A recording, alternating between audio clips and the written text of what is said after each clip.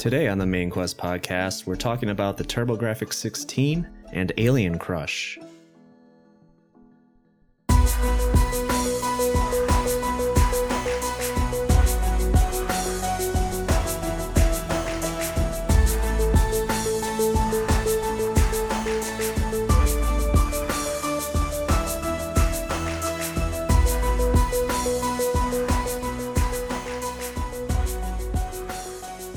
Hey guys, what's up? It's Keith. I should probably not hit the mic like that. It's a learning curve. It's the first episode of the Main Quest podcast, and if you guys don't know, I have compiled a list of about 480 games that I've played throughout my entire life, whether I own them, rented them, or played them with friends.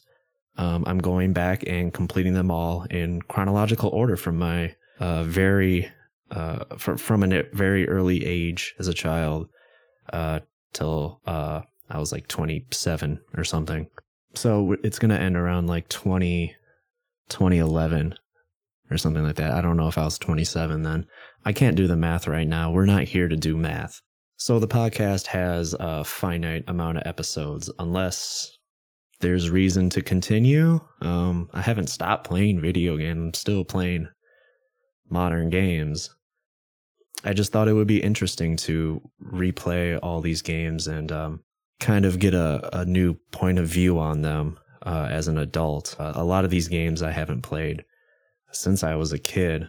It took me a few years to compile this list. It's a list of stuff that I could remember, and then me going back and forth with my brother, who will probably be on this show at some point or another. It's kind of whenever he has free time. And a lot of these games, I don't remember at all until I start playing them again. There's like a couple, like Adventures of Lolo. I had that game as a kid, and I didn't recognize the title, but as soon as I started playing that game, it's on the Switch currently, but as soon as I started playing it, I was like, holy shit, this fucking game? I don't remember how to play this at all, but I remember the little blue dude walking around or whatever the fuck. I remember the little intro animation with the castle and stuff like that.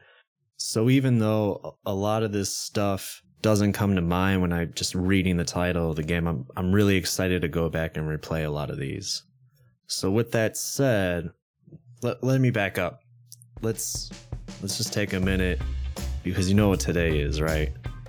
That's right. It's 420, man. Go grab your stash. I want a big ol' comforter size joint. Just roll it up, sink into the couch, and just let all your worries drift away.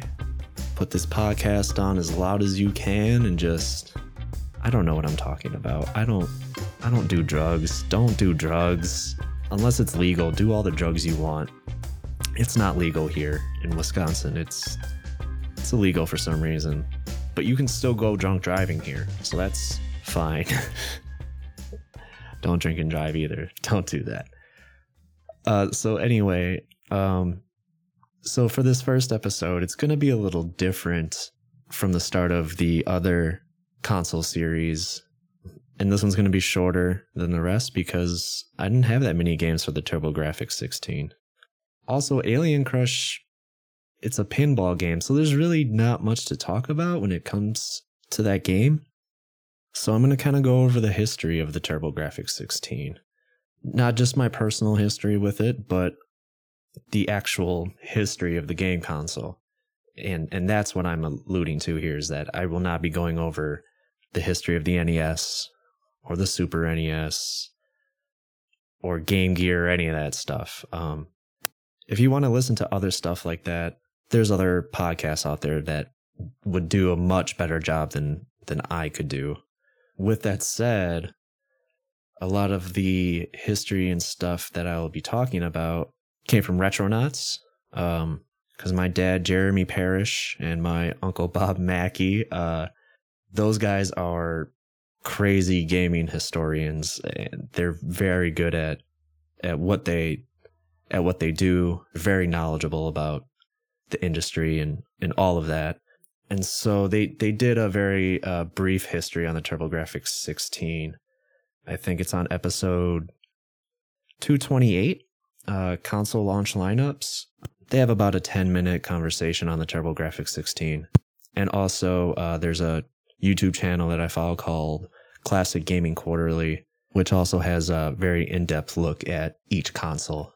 So with a lot of these consoles, there's going to be a lot of intersecting because growing up, and this is unusual for the time, I always had multiple consoles. So at this time in my life, I had a NES and a TurboGrafx 16. And this is where the timeline gets a little confusing because we had the NES before we had a TurboGrafx 16. And it makes sense because the NES came out in 84, I believe, in the US. And the TurboGrafx 16 didn't come out until 1989. And I don't know when we got the TurboGrafx 16 because I was really young. I had to have been maybe 4 or 5 when we had a TurboGrafx 16, but I don't remember ever owning a NES. I remember my friend owning an NES, and I was much older when I was playing it. I was maybe 8 or 9. So my friend at the time, he had an NES, and when I was younger than that, my aunt had an NES, and I remember playing it at her house, but I never remember playing an NES at my house. But my brother, he's 9 years older than me. He said we had an NES, so we must have had an NES. So that's why the podcast is starting on the TurboGrafx. It's the first console I can remember owning. The only game I can specifically remember playing is Bonk's Adventure and Splatterhouse, I think. But we had 5 games, and one of them is Alien Crush. And it was one of those games that when I started playing it, I was like, oh, I know this game. I definitely, like, the memory just surged right back, came right back to me, and I knew exactly what it was. But anyway, we're not talking about Alien Crush. I'm getting ahead of myself. We're not talking about Alien Crush yet. So the TurboGrafx 16, that's what it was called here in North America, and I believe that's what it was called in Europe, was called the PC Engine in Japan. And it was created by 2 companies coming together.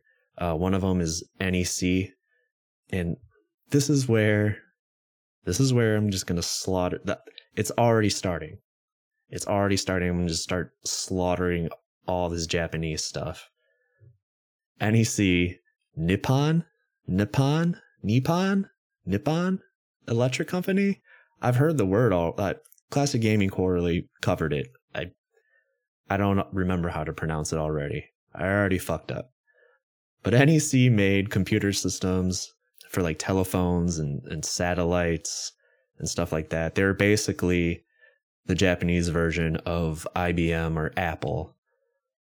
And then the other company was Hudson. Now, Hudson was a huge third-party developer. They developed a lot of stuff for Nintendo.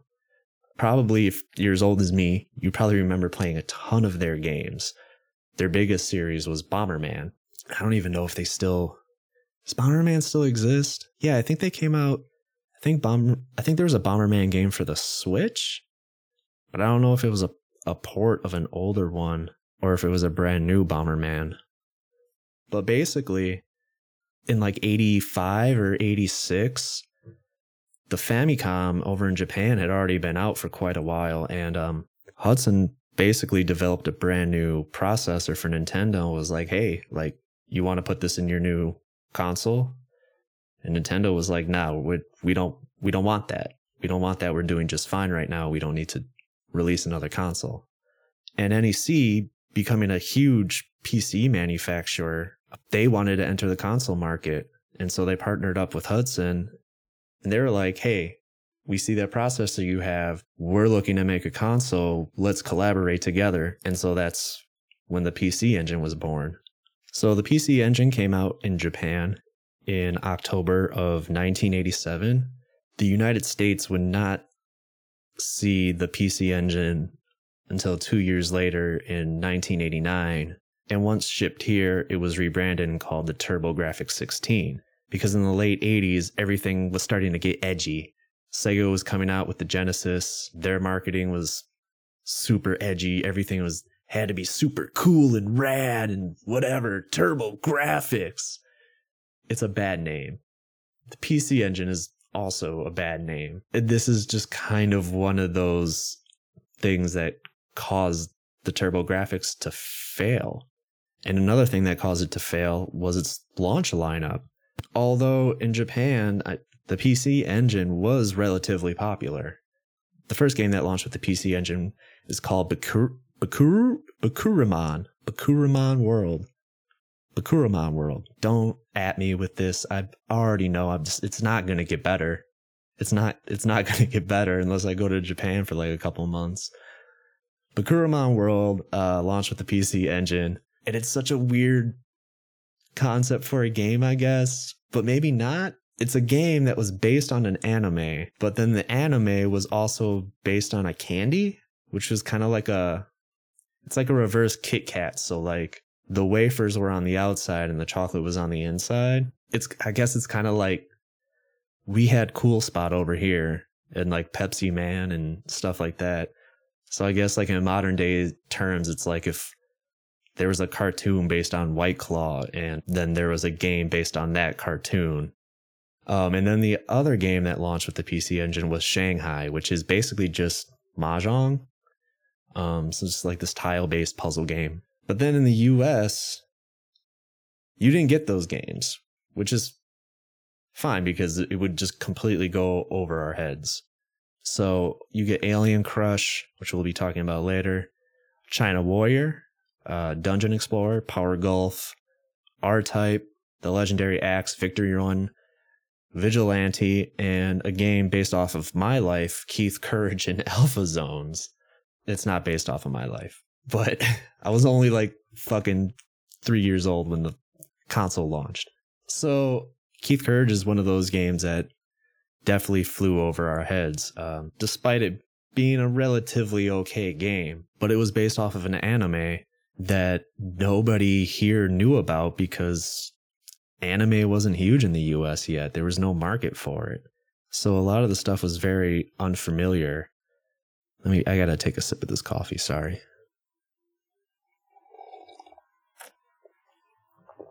I probably don't need any more coffee. I feel like I'm getting a little twitchy. And that's why the TurboGrafx is kind of off to a slow start in the US.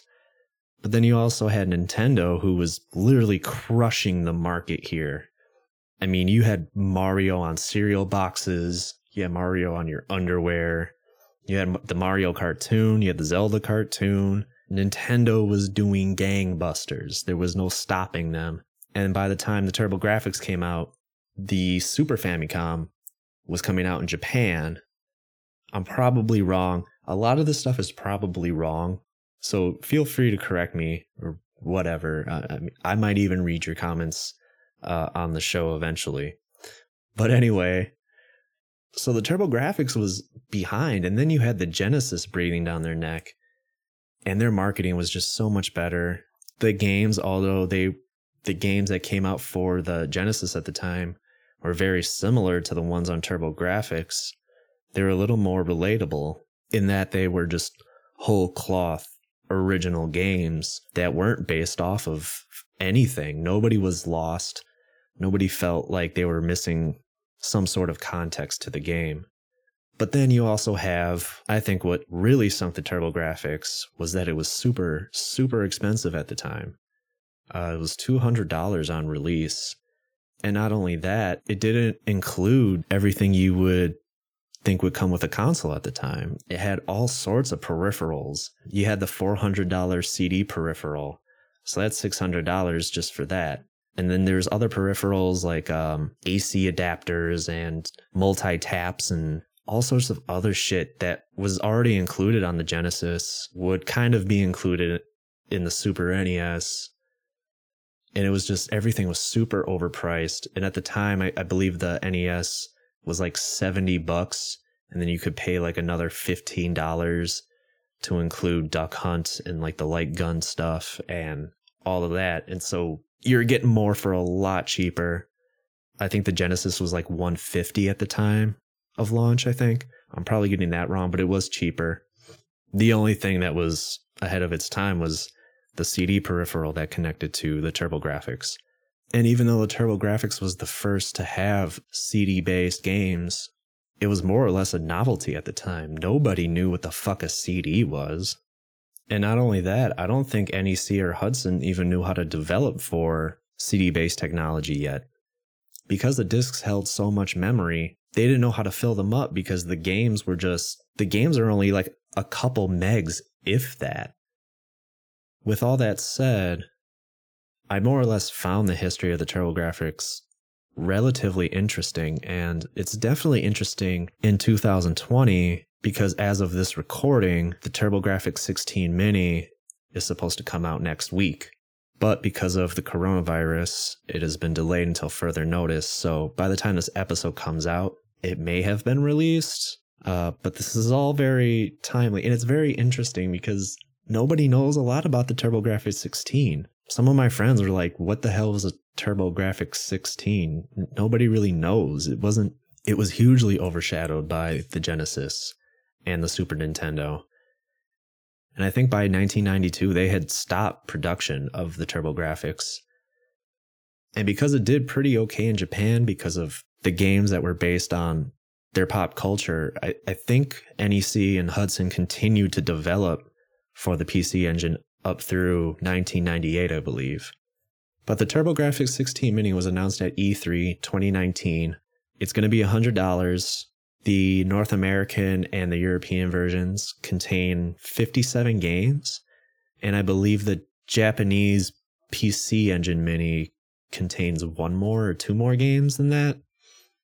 And the crazy thing is, history's kind of repeating itself because there are optional peripherals that you can purchase for your TurboGrafx Mini. And that's crazy to me. I think it's crazy that they're coming out with this at all.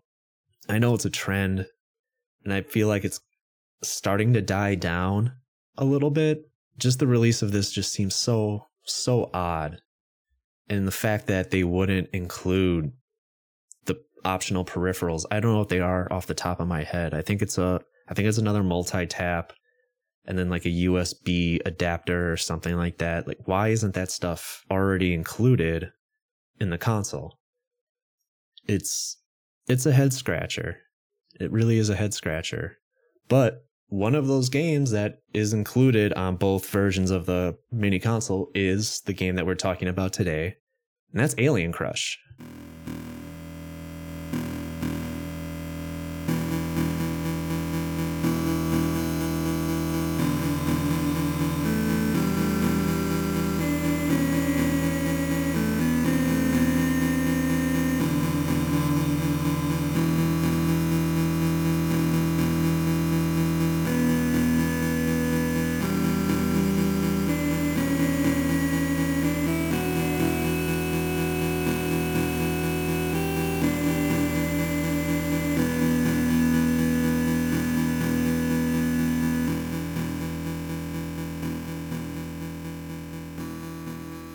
Now, like I said before, I never remembered playing Alien Crush as a kid up until I replayed it today.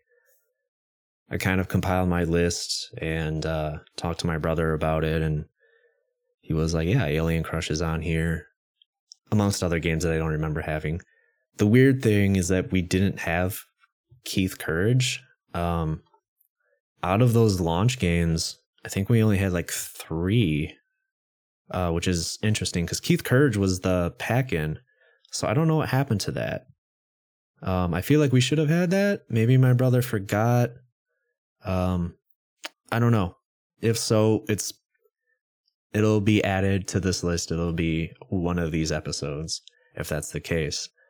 But yeah, it was definitely one of those games that I played today, and I was like, "Holy shit!" Like, I vaguely remember playing this now as a kid.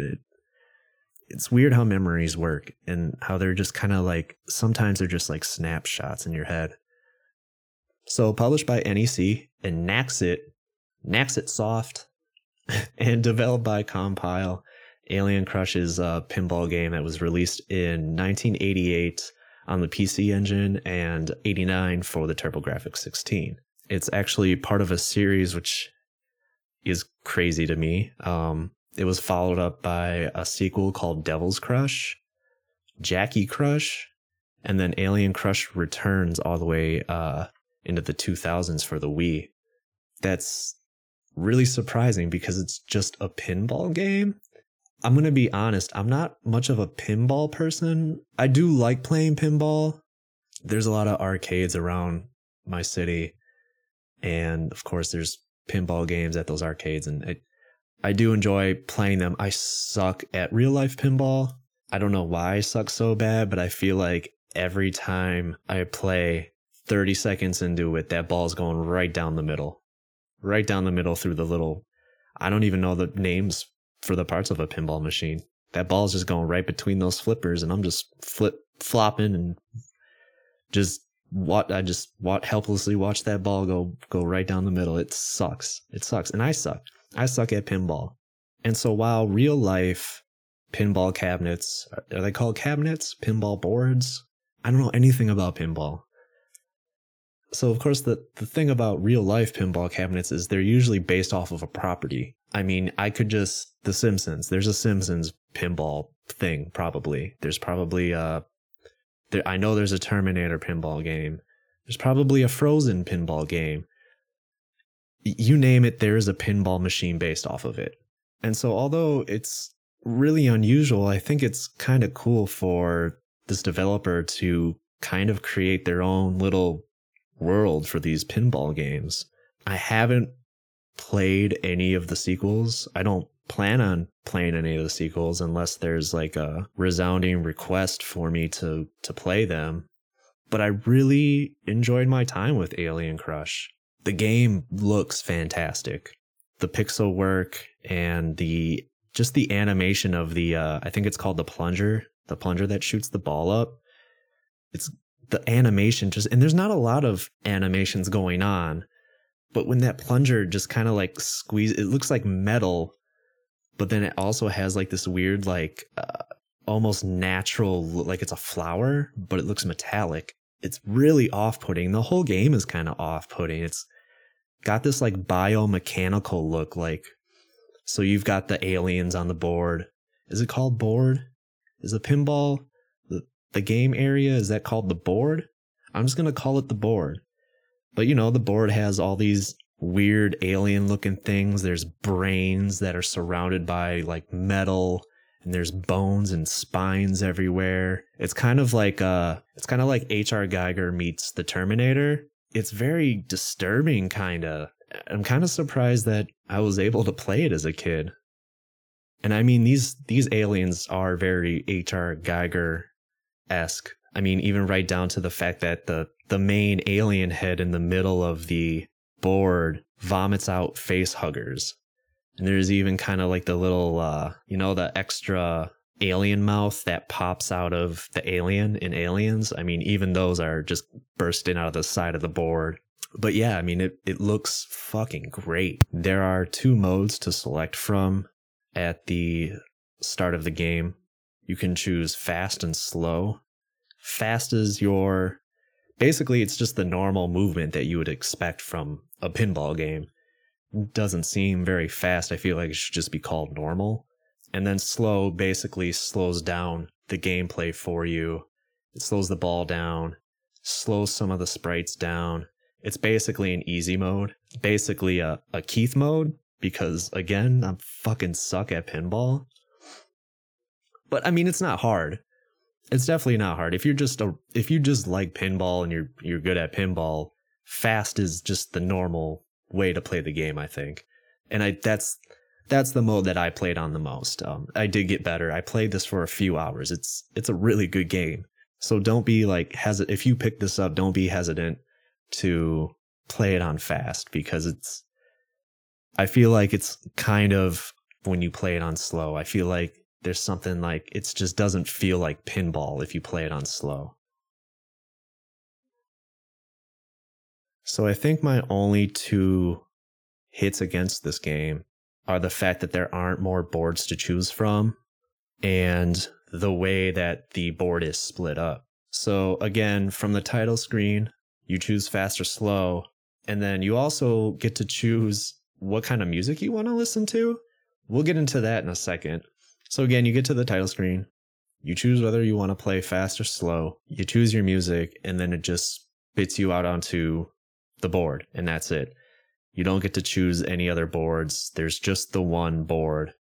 And it's a vertical board, but it doesn't cover the entire screen. It is split up into two separate screens. But the first couple playthroughs, there is some getting used to the screen flickering back and forth between the top half and the bottom half of the board. It's kind of hard to explain, but you can go on my Instagram account and see a short video of me playing the game to kind of get more of a grasp on what I'm talking about, or go on YouTube and look up some gameplay footage.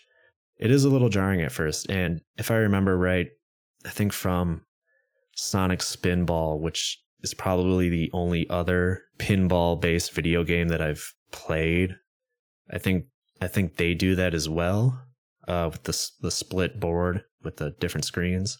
There is a third screen on Alien Crush, and that's basically your bonus round.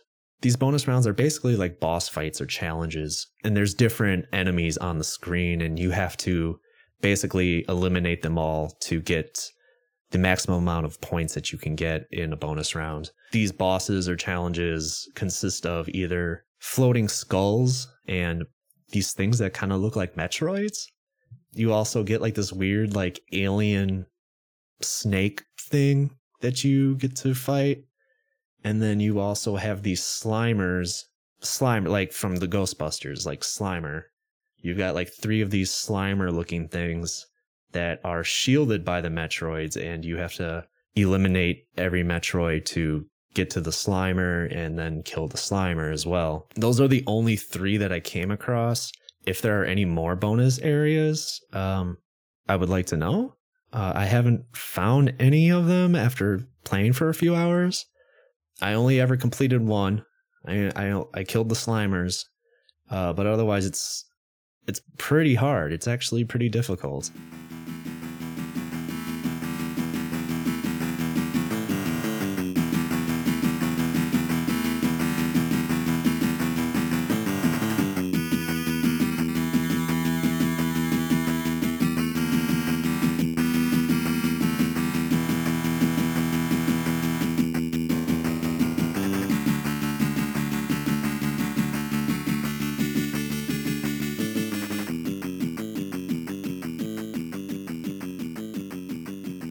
And so going back to the music, you get to choose 2 different tracks. I think there are 3 tracks in total because the bonus areas have their own music, which is just the default music for that area. Whereas the main board, you get to choose from 2 different songs.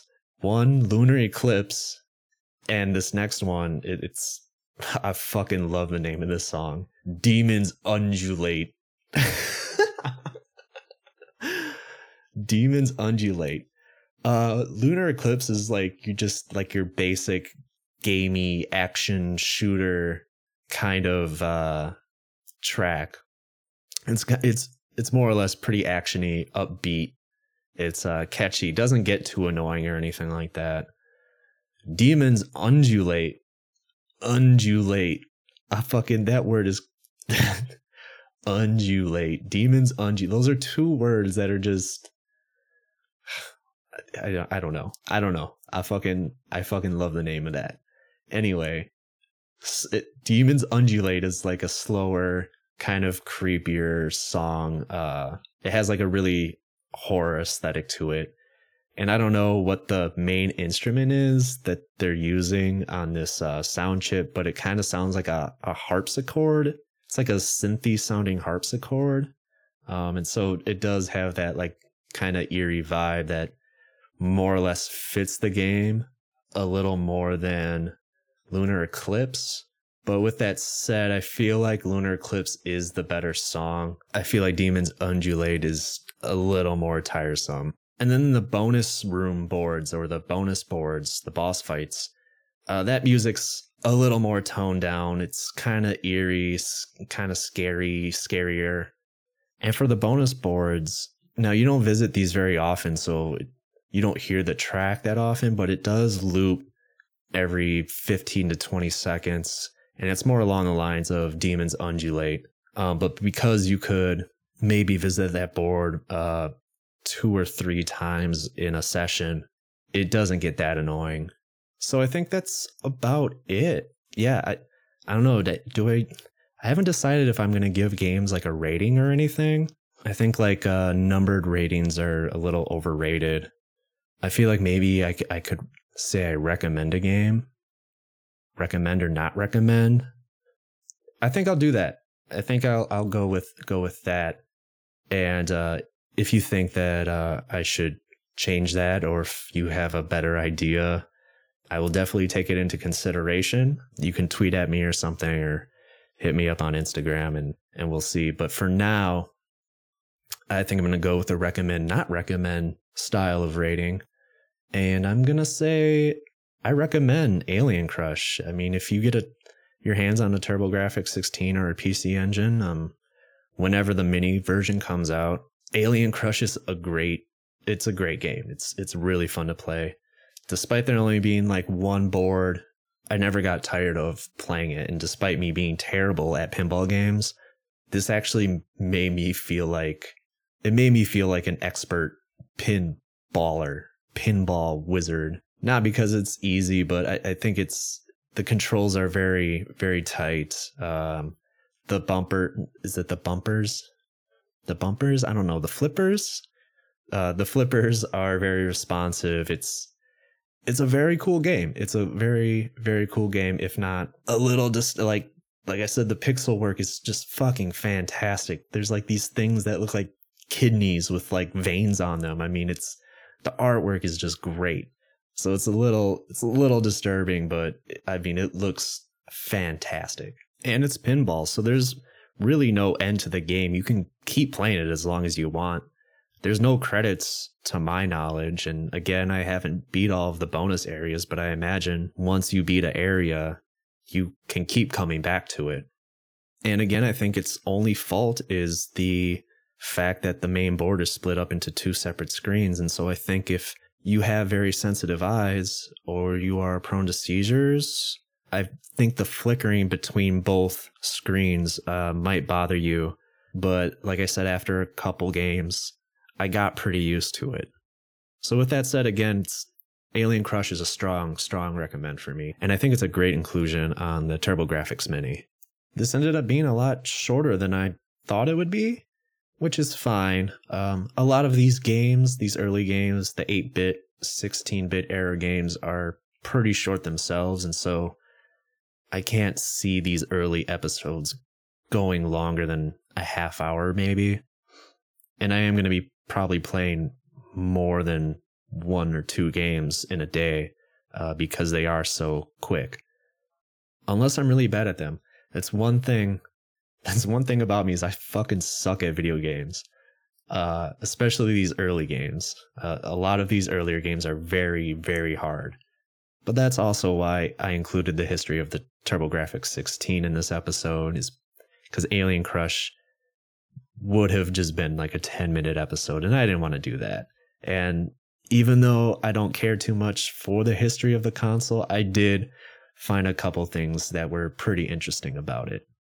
And I do have segments planned out for future episodes that will make the runtime a little bit longer. Hopefully it'll make the episode a little bit longer. I don't want to stretch it out, but I want to make this stuff as entertaining as possible. And even if you guys have ideas, again, I'm totally open to it, because I don't know what I'm doing. I just want to play the games and I want to talk about them.